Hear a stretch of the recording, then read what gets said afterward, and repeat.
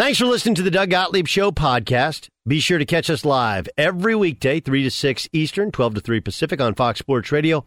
Find your local station for the Doug Gottlieb Show at foxsportsradio.com or stream us live every day on the iHeartRadio app by searching FSR. Now let's get this party started. You're listening to Fox Sports Radio. Boom! What up, America? Doug Gottlieb Show. Fox Sports Radio. The Doug Gottlieb Show is brought to you by BetRivers. Check out the latest lines from World of Sports at BetRivers Sportsbook. BetRivers is the trusted name in online sports betting. Got to be 21. Present in Colorado, Illinois, Indiana, or Pennsylvania to play. Hope you are having a spectacular day. So Joe Judge gets fired. Brian Flores gets fired. Charlie Rice, who joins us on the show, he's been fired before. That obviously at the college game. You look on his staff, and his offensive coordinator, Josh McDaniels, was fired in Denver.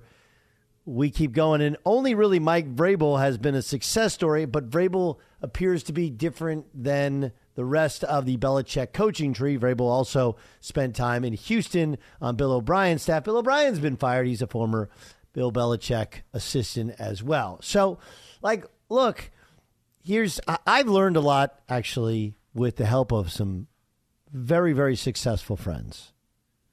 Okay, very successful friends. And I've learned a lot in regards to maybe mistakes that I've made, but also places for growth and how to handle new jobs and new situations. And look, our formative years are what there's a reason they're called formative years, right? Because that's where we're forming all of our opinions. That's where we're forming all of our thoughts, all of our well-being, et cetera, et cetera. And in business, your formative years are wherever not just your first big break is, where you first start, but also a place where you were or the place was, in fact, successful. I can only bring up my own life and my own career, my own times, my own beliefs and thoughts and whatever, and explain to you that I worked for 10 years at ESPN, right? 9 years in Connecticut, 1 year previous to that, where I was doing a local show in Oklahoma City. So my formative years in local radio were in Oklahoma City, at a place called the Sports Animal. My formative years in sports television were at ESPN. The place was at its peak in terms of success, and I was somebody who bought into the culture. And what I've had to learn, and some of this is the hard way, and some of this is the easy way, is that even though you come into a place and they actually think they want part of that culture, there's an assimilation process and there's a way to go about it, which is very, very, very tricky. I want you to think about this for a second, okay? Whatever you do in your life, imagine that somebody comes in and says, hey, most of the ways in which you're doing you do you, boo, are actually not the best ways. How would you feel about that? I think Eric Mangini actually did a very good job with the Jets. If you remember, they were 9-3 with Brett Favre, and then Favre tore his bicep, played through it, and it was a disaster. He was fired shortly thereafter. Of course, Mangini also got a shot with the Browns, but as we've seen, many have tried. No one has succeeded in making the Browns a consistent success. Bill O'Brien, Matt Patricia, Brian Flores, Joe Judge, Romeo Crennel, who's still in the league with the Texans, wasn't successful as a head coach. And you could make the analogy in basketball, right? Go and look at the Duke coaching tree. Steve Wojciechowski had it going at Marquette. Then it fell apart quickly. He lost his gig. Chris Collins was a longtime assistant, a former player at Duke. He's the first coach to take Northwestern to the NCAA tournament. But since that moment, in his, I think, second year, it the Northwestern has regressed toward the mean. Tommy Amaker has had some very successful years. He's the first Harvard coach to win an NCAA tournament game. But previous to that, there was failure at Michigan. Johnny Dawkins is at Central Florida. They've had some limited success. And even though he was the coach at Stanford, and they had Stanford was not the better from his tenure. So you start to point around, you're like, wow, why are Coach K assistants, and Coach K assistants have lasted longer and been more productive than Bill Belichick's assistants are. Why are these spectacular coaches, historically great coaches? Like, you can make an argument for John Wooden and for Bill Self or Roy Williams, and none of them would be wrong. But if I said Mike Krzyzewski is the most successful coach in modern college basketball history, you're not going to argue with that. We could make an argument about Chuck Noll, who won 4 Super Bowls. We can make an argument about Bill Walsh. We can make an argument about Al Davis or whoever else in a coaching tree. If I'm going to say that Bill Belichick's the most successful professional coach of our lifetime, it's pretty hard to disagree with, right? But think about it for a second. Bill Belichick's crew, much like Mike Krzyzewski's crew, hasn't been... There is no heir to that throne. There is no mini Belichick that's been able to be consistently successful. There's no fruit off that tree which is going to spawn another tree. And so why is that? And this is, again, kind of lessons that I've learned. And you talk to people in the NFL, talk to people in college basketball, and they all kind of say the same thing. The first part is that when all you know is how Belichick operates, you have to understand that's not the real world. Most franchises don't have an owner that has nothing to do. And Robert Kraft does a great job of not being involved in any of the football decisions. The Brady thing is the exception, and that's one of the ones that went bad. And that's probably why he's so not involved in these decisions. But most owners, there's different levels of involvement. So you can't replicate the owner. You can't replicate that franchise's past. You can't replicate the setup that Belichick had when he got there, nor the fact that his team shortly therein was an outstanding team. They had a Hall of Fame caliber quarterback in Drew Bledsoe, and they frankly lucked out into Tom Brady, and like the worlds just collided and everything happened at once, and the Bills were down, the Dolphins were down, the Jets were down, the Patriots were up. Plus, he was preceded, at least on some level, by Bill Belichick, who had taken them to a Super Bowl and kind of established some of the culture. There's a book, I think it's called The First 90 Days, and a dear friend of mine gave it to me 2 years into when I switched from ESPN to CBS. I'm like, man, why didn't you give this to me 2 years ago? He's like, I didn't know about the book until then. And the idea behind it is a good one in terms of business, which is it gives you tips along when you take a new job, steps you can to assimilate to their culture, while if you're in a position of leadership, slowly invoking culture of your own. The problem with that is in the NFL, when you're the head coach, you're supposed to change the culture. And the only real, way in which you can see that being done is your time in New England. And so you copy what you see, much like all of us as parents, right? You ever, as a parent, you ever say like, man, I can't believe I sound like my dad. Why? Because the only thing you know is what you see and what you grew up, your formative years. Cliff Kingsbury has been way more successful than anyone could have perceived. He spent some time in the NFL as a backup. He spent some time at Houston at Texas A&M. He was fine, but essentially he failed at Texas Tech before going to USC for a very short period of time, not coaching a game, and then getting the Arizona job. But you could make the case that his formative years in college were with Mike Leach, but because there were so many bumps in the road and because there wasn't outright success, even when he was in college or when he was in the NFL, that it's almost better to have learned from failure than learn from success. I mean, you had to let Joe Judge go. You just did. I mean, the 3rd and 9 full house formation quarterback sneak, that was the Chuck Pagano fake punt of the New York Giants. But the Giants wanted the culture of the Patriots. The Giants took the word of Bill Belichick that Judge could implore. And Joe Judge carried himself as if he was Bill Belichick, not realizing, one, there hadn't been a Parcells and any sort of culture already established. Two, you have a very different GM he was working with as opposed to Belichick. Three, Belichick had been a head coach in Cleveland and had likely learned from some of his mistakes. Four, Belichick then wasn't Belichick now, and the snapshot of what you think or how you think Belichick acted, you can't act when you first get to a place. The same is true with Flores. Brian Flores is guilty of being a Patriot guy.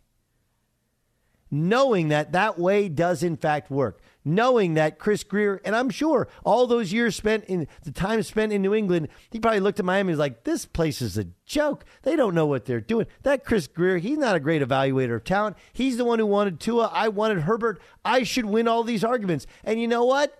He's right. But let me let you in on another expression. You can be right and you can be out of a job. You can be right and you can be out of a job. And that's what's happened to Flores. And that's what's happened to Judge. And that's what happened to Mangini. And that's what happened to Bill O'Brien. Bill O'Brien wasn't wrong to trade DeAndre Hopkins. DeAndre Hopkins wouldn't practice during the week. DeAndre Hopkins had reached, by his estimation, close to the peak of his career, and he wanted to be paid like it. And O'Brien knew he had to pay Deshaun Watson. He had other, so he traded him. But again, he was right, but he's out of a job. Why? Because he hurt himself with the standing of his quarterback. He hurt himself with the fan base. He hurt himself with his handling of everything. He was right. He was out of a job. Matt Patricia knew he wanted to instill toughness and tenacity and completely change the culture of the Detroit Lions. Dan Campbell doesn't come from that sort of, he doesn't come from a silver spoon success background. He was the interim head coach with the Dolphins, a former tight end, a guy who just brought great energy. But because of it, he didn't come in with the arrogance of, hey, this is the way, it's the only way to make it work. I feel like the Mandalorian. This is the way. Judge, Flores, Patricia, O'Brien, hell, Jim Schwartz, Josh McDaniels, Eric Mangini, Romeo Crennel. You walk in with the badge of honor of being a Patriot guy, knowing the Patriot way works. But you also have to factor in that the Patriot way works in New England because of how that thing is wired. And when you sit down at somebody else's TV and their wiring of their stereo is all screwed up, you still have to be able to turn it on and understand how it all works before you come in and slowly start to fix things. There's a reason they've all failed. It's not because they don't know football. It's not because the Patriot way doesn't work. It's because of their formative years gave them a snapshot of what they think the only way to be successful is.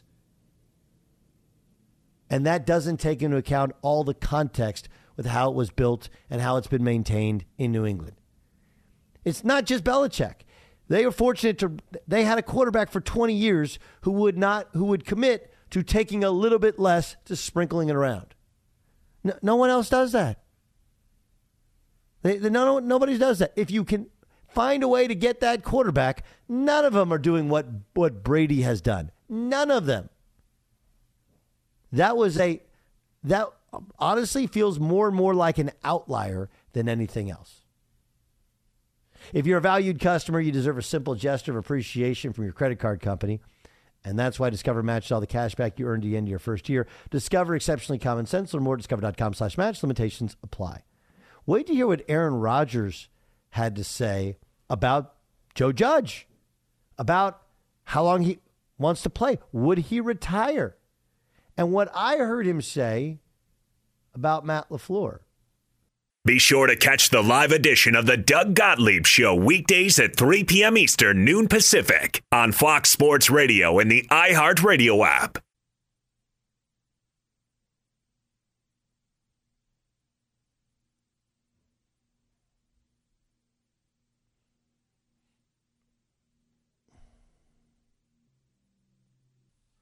Doug Gottlieb Show, Fox Sports Radio. I wanted to listen to Aaron Rodgers, and I listened to the full interview he had on McAfee's show. And I found several parts to be really interesting, right? There was a part where they asked him about retirement and and whether or not, I think it's interesting. Like, they kind of have license to ask him whatever, but they still tiptoe around asking him whatever. So instead of saying, hey, if you win a championship, would you retire?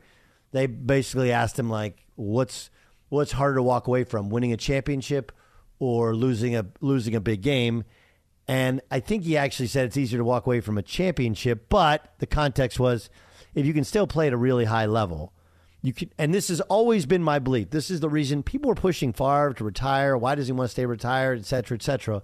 And I thought Aaron nailed it in that he said, look, there's just a limited time on earth in which you can, this is something I'm good at, right? You're really lucky if you're really good at more than one thing. But if you're great at one thing, that's a pretty good life. But there's only this is it. Once you stop doing this, really, you're not going to come back to doing it.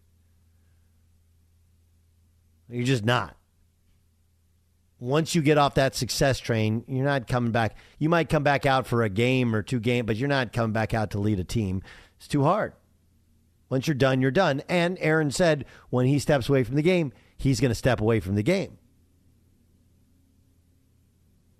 But I actually thought this was Joe Judge was fired yesterday, and I think there's a perception that John Mara did to Joe Judge the same thing he did in the Eli Manning situation, right? They had all agreed to begin the process of moving on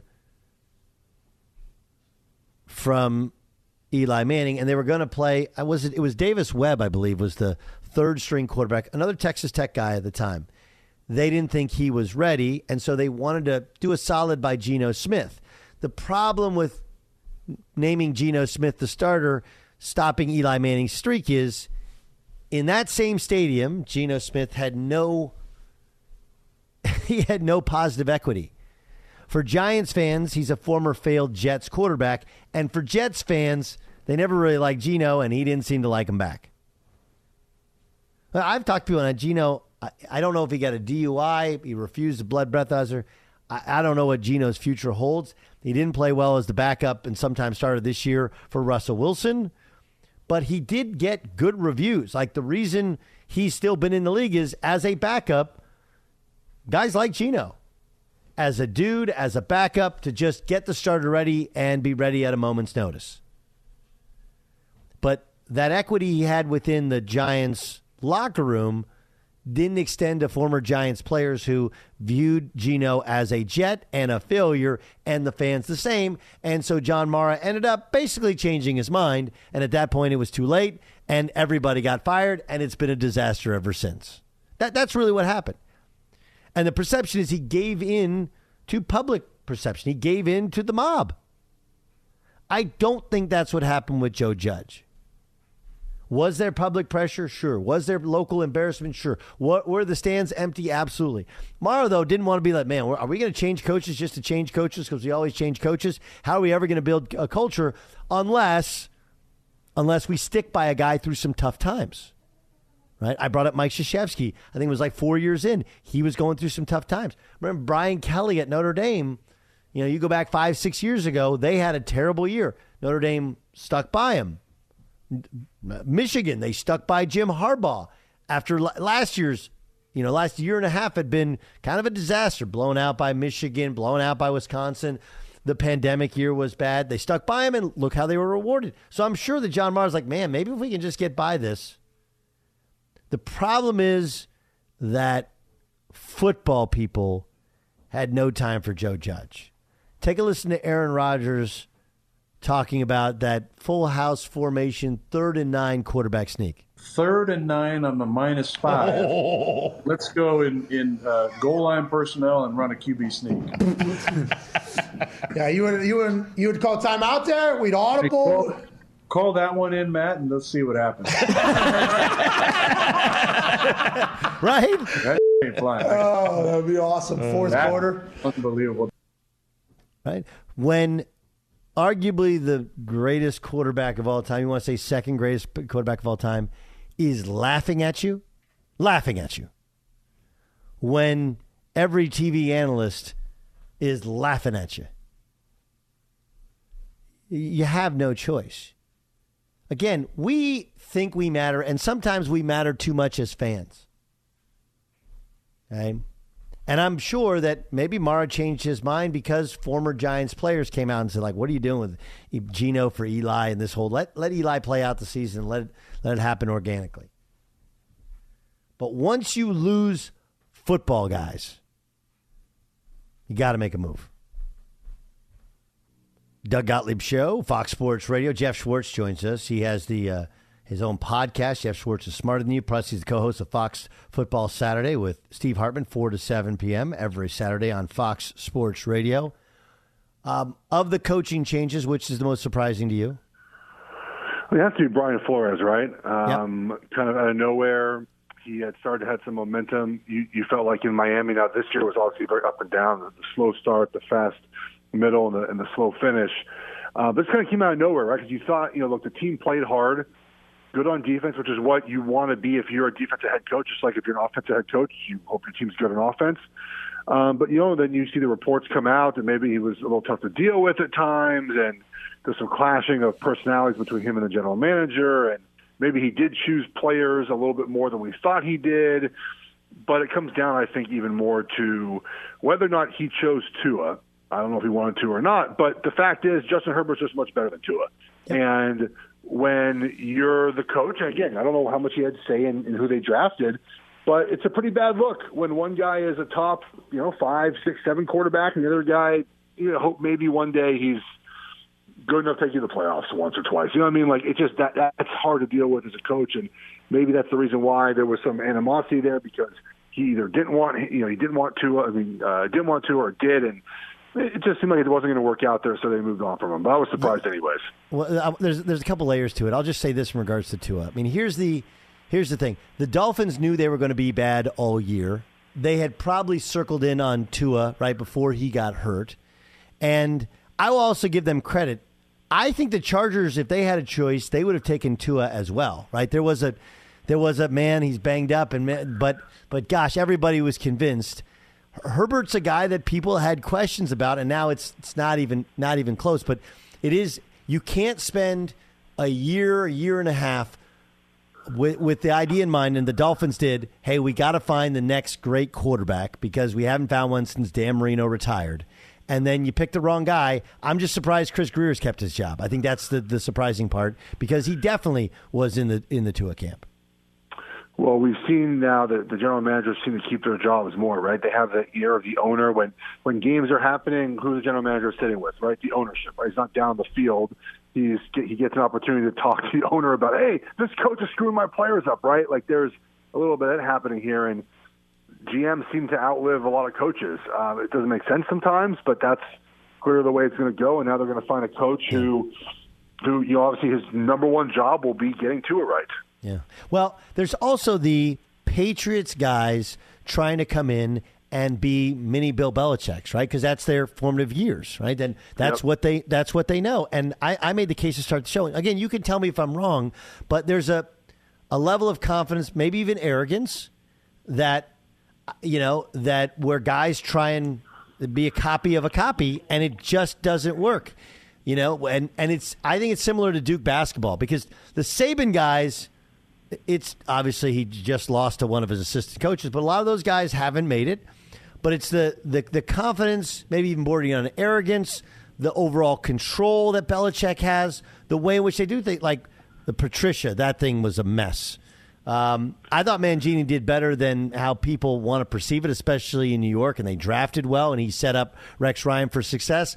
But ultimately, obviously, it failed, and it failed there in Romeo Crennel. And we kind of go through the list. Yeah. Is it almost a kiss of death that you have so much success in New England and you try and use that culture somewhere else, and it just doesn't work because it's not New England? Well, 100%. And there's actually no New England assistants now in the NFL as head coaches. There's Vrabel, who played with Bill Belichick, but he wasn't obviously an assistant. So it's interesting. I played with Andy Reid, and you know Andy Reid say this often. He says, let your personality show, right? He tells his players that, his coaches that. You know, when you're there, you don't feel like you have to be Andy Reid to be successful in Kansas City. It feels like you have to be Bill Belichick to be successful while you're in New England, right? He's more controlling with how and kind of how your personality, how you're defined there. So I think that's why Andy Reid's assistants typically go on and become really good head coaches, because he preaches, be yourself, right? I want you to be yourself. Now, of course, you have to kind of listen to what I'm saying and do what we want to do, but let your personality shine. Show me, really, show the team who you are. And I think that's a big difference between the Belichick and the Andy Reid tree. Andy Reid tree is fabulous. The Belichick tree just seems to have the same stories, right? Same with Joe Judge, kind of bristly, not get along with everybody. My question about the Andy Reid treat is this: Sean McDermott's been really successful in Buffalo, right? Yeah. And he was an Andy Reid defense coordinator, assistant to Jim Johnson. But Andy Reid they fired him, and then he goes to Carolina, and guys go to the Super Bowl, and now all of a sudden he gets the Buffalo job, right? So it does. There is. It's almost like you need to have some sort of failure in order to succeed. I don't know. It's a weird one. Like, I mean, Cliff failed, now succeeding. I don't know. It's very, very interesting. Where's Leftwich the best fit? Well, that's the point. But don't we in life though? Don't we learn a lot more from failures and victories, right? Like we learn more from a lot of times. I mean, you can even go like even Ed Orgeron, right? Failed as a coach and all of a sudden won a championship at LSU, like out of the blue, right? Like you learn a lot from your failure. Look, Leftwich to me, anywhere that you need to tutor a quarterback, right? Whether it's Fields or whether it's Tua, just somewhere. Giants don't feel quite the fit there with Jones. I don't know how long term they want to keep Jones, but somewhere where developing quarterback is very needed, because again, you draft Fields, he's your guy in Chicago. You draft Tua, he's your guy in Miami. He needs to go somewhere to develop a quarterback. I feel like that would be a couple places where Minnesota doesn't feel a fit unless it doesn't really feel like that would work very well. I think Chicago or Chicago or Jacksonville feels like the right fit for him, and he played obviously in Jacksonville. Yeah. Right? I mean, you have Chicago and Jacksonville, you have two really talented young quarterbacks. You got a guy who's been with Tom Brady and figured out a way to kind of make it work and work with Bruce Arians. I don't know. That one seems pretty easy. And, like obviously the greatest picture in the history of college football is when he's at Marshall. Remember, his linemen are carrying him down the field. Right? Oh, yeah. If you can get dudes to carry you down the field, you can lead a football team as a head coach. That's generally the way it works. Let's get to the games. First, last weekend, I thought. By the way, I was listening to Aaron Rodgers' interview with McAfee, and he laughed off the idea of like what we've said. It was not like what is this Raiders were going to take a knee thing, or the Raiders were somehow going to play for the tie. They were going to run the football and kick a field goal, and if it went in, it went in. If it didn't, they would go to the playoffs, right? So how did this thing spin because of a timeout with 4 seconds left in the play clock? Yeah, so here's my take on the end of the game situation. The Raiders ran the ball on second down. They came out in third down in the same formation. They're going to run the same play. It was going to be inside zone, mid zone, out of shotgun, from right to left. Right, the running back was on the right. He's going to run to the left, and they just that was what the play was going to be. I mean, everyone was meandered up to the line of scrimmage. They took their time, and the Raiders were playing hard in that moment. But like if they got 2 yards, all right, whatever. 3 yards, okay, maybe we'll kick a field goal, maybe we won't. Like it just felt very much to me like the Raiders were very content, and the coach said, "Hey, we were okay with taking a tie, right? We were considering taking a tie," and I think that timeout just changed the Raiders' mindset as a team. Like I think the Raiders were like, "All right, well, you're gonna call a timeout. Guess what? We're gonna call a better run play." we're going to get under center and we're going to give you a shift and a motion. And then the Chargers counter with a different defense, and one guy wasn't in a gap, and boom, boom, and now we get 12 yards or 13 yards, whatever it is, and kick another field goal and be done with it. Like I don't think they weren't taking a knee, obviously, but I just think they were like, we'll just whatever happens on the play happens. Like, and I think that the timeout changed their mindset. They're like, all right, well, let's get a bunch of yards on this play, and let's try a little bit harder to move in field goal range. And again, the timeout's not why the Chargers lost. They lost because they can't stop the run, and they can't protect Herbert. They can't catch a football, and there's a bunch of reasons they lost that game. But the timeout, I just think at that moment, the Raiders were just very content with running out the clock. It wasn't taking a knee, obviously, but just like, all right, well, we'll just see what happens. They haven't been great, but they have been successful. They didn't get home field advantage throughout. I can't, though. When I look at the AFC, how could I possibly not bet on not just Andy Reid but Pat Mahomes? Am I wrong? Well, the Chiefs can either win the Super Bowl very simply. I mean, like they could just play their 4 best games of the year and win the Super Bowl, or just lose by 2 touchdowns to Buffalo next weekend. And they're not losing to Pittsburgh this weekend.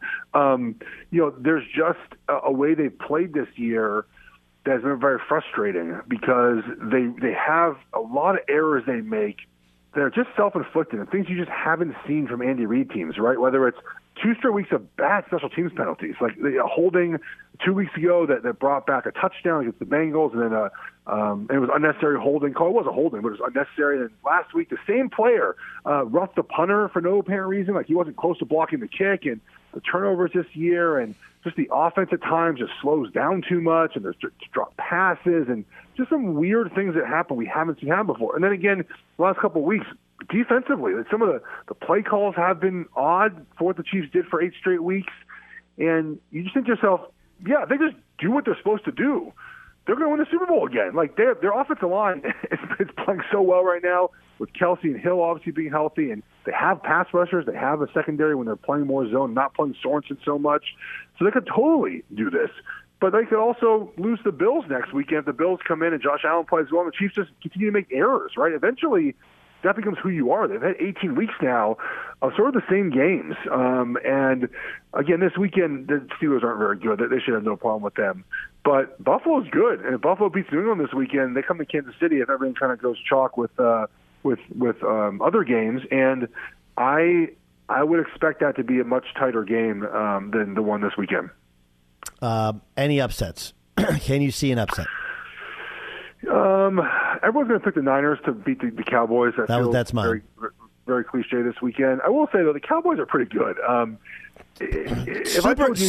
Super talented, but with all that talent, the offense sometimes, No, exactly. It hasn't been great, and McCarthy sometimes is untrustworthy, but so is Jimmy Garoppolo, right? I mean, the Niners won that game the other weekend, and Jimmy feels like he plays better in the kind of 2-minute, not thinking, just has to throw the ball. But that whole second half was just the Niners' offensive defensive line just taking control of that game. And Deebo Samuel just incredible. I mean, what he can do from the backfield and as a wide receiver. And I just think, if the game gets under 3 points, I'm going to take the Cowboys minus 2.5 if it gets that low. I think the Cowboys are pretty good, and I'll gladly take them. Otherwise, upsets. I think the Raiders can win. They played good football last month. I'd like to make fun of them as a Chiefs fan, but they played some good football. The Patriots can certainly win, in my opinion. I'm not tying the Cardinals this weekend, so that's where I kind of sit on my upsets. Schwartz, can't wait to hear you this weekend. Great job. Thanks for joining us. We'll talk to you soon. All right, take care. That's Jeff Schwartz, former NFL lineman, co-host of Fox Football Saturday with Steve Hartman, 4 to 7, every Saturday afternoon and evening on Fox Sports Radio. What are the chances Rich Bisaccia gets the full-time job as head coach of the Raiders? Find out next. Be sure to catch the live edition of the Doug Gottlieb Show weekdays at 3 p.m. Eastern, noon Pacific. Let's get to a game. This is Game Time. It's game time. On the Doug Gottlieb Show. Dan Byer, what's the game today? Doug, the game today is... What are the chances? All right, Doug, what are the chances that Bill O'Brien is a head coach in the NFL again as he will interview with the Jaguars tomorrow? I think better than you think. Bill O'Brien was a really good head coach. Bill O'Brien was not a particularly good general manager, and a lot like we talked about Brian Flores, those Patriot guys, and he was successful as a head coach of Penn State as well. It's just the arrogance and the bristling, so it's got to be the right fit. Got to be the right fit. I think 60% chance he gets another head coaching job in this cycle. All right, Doug, what are the chances that another head coaching vacancy opens up in the NFL this offseason? Are we considering the Raiders open or no? I would say yes. But I think that there's questions about David Culley's future. Even Pete Carroll in Seattle's been, brought up. I think there's a 90% chance one more job opens. Okay. One more job opens. Culley's the one which, again, I continue to point out, Flores, those are all those ex-Patriot guys. Flores is an ex-Patriot guy. Culley is not. Culley is a former Baltimore Ravens guy. That would be a guy that would intrigue me if I was in Houston. Now, maybe leading up to the question that you asked, what are the chances that Raiders interim head coach Rich Bisaccia gets the full-time job in Las Vegas? Well, if he wins this weekend, I can't see any way in which he does not. But it's also the Raiders, and you got an owner who wants some sort of star name. I'm going to say in the 25% variety. They play hard for him. And he is beloved in the league. Talk to guys like, man, I'm so happy Rich Bisaccia got a chance, and they've played hard and played well. But it's still just a 25% chance because he is the interim for a reason. What are the chances this Sunday's game in Dallas is the last time that Jimmy G wears a 49ers uniform?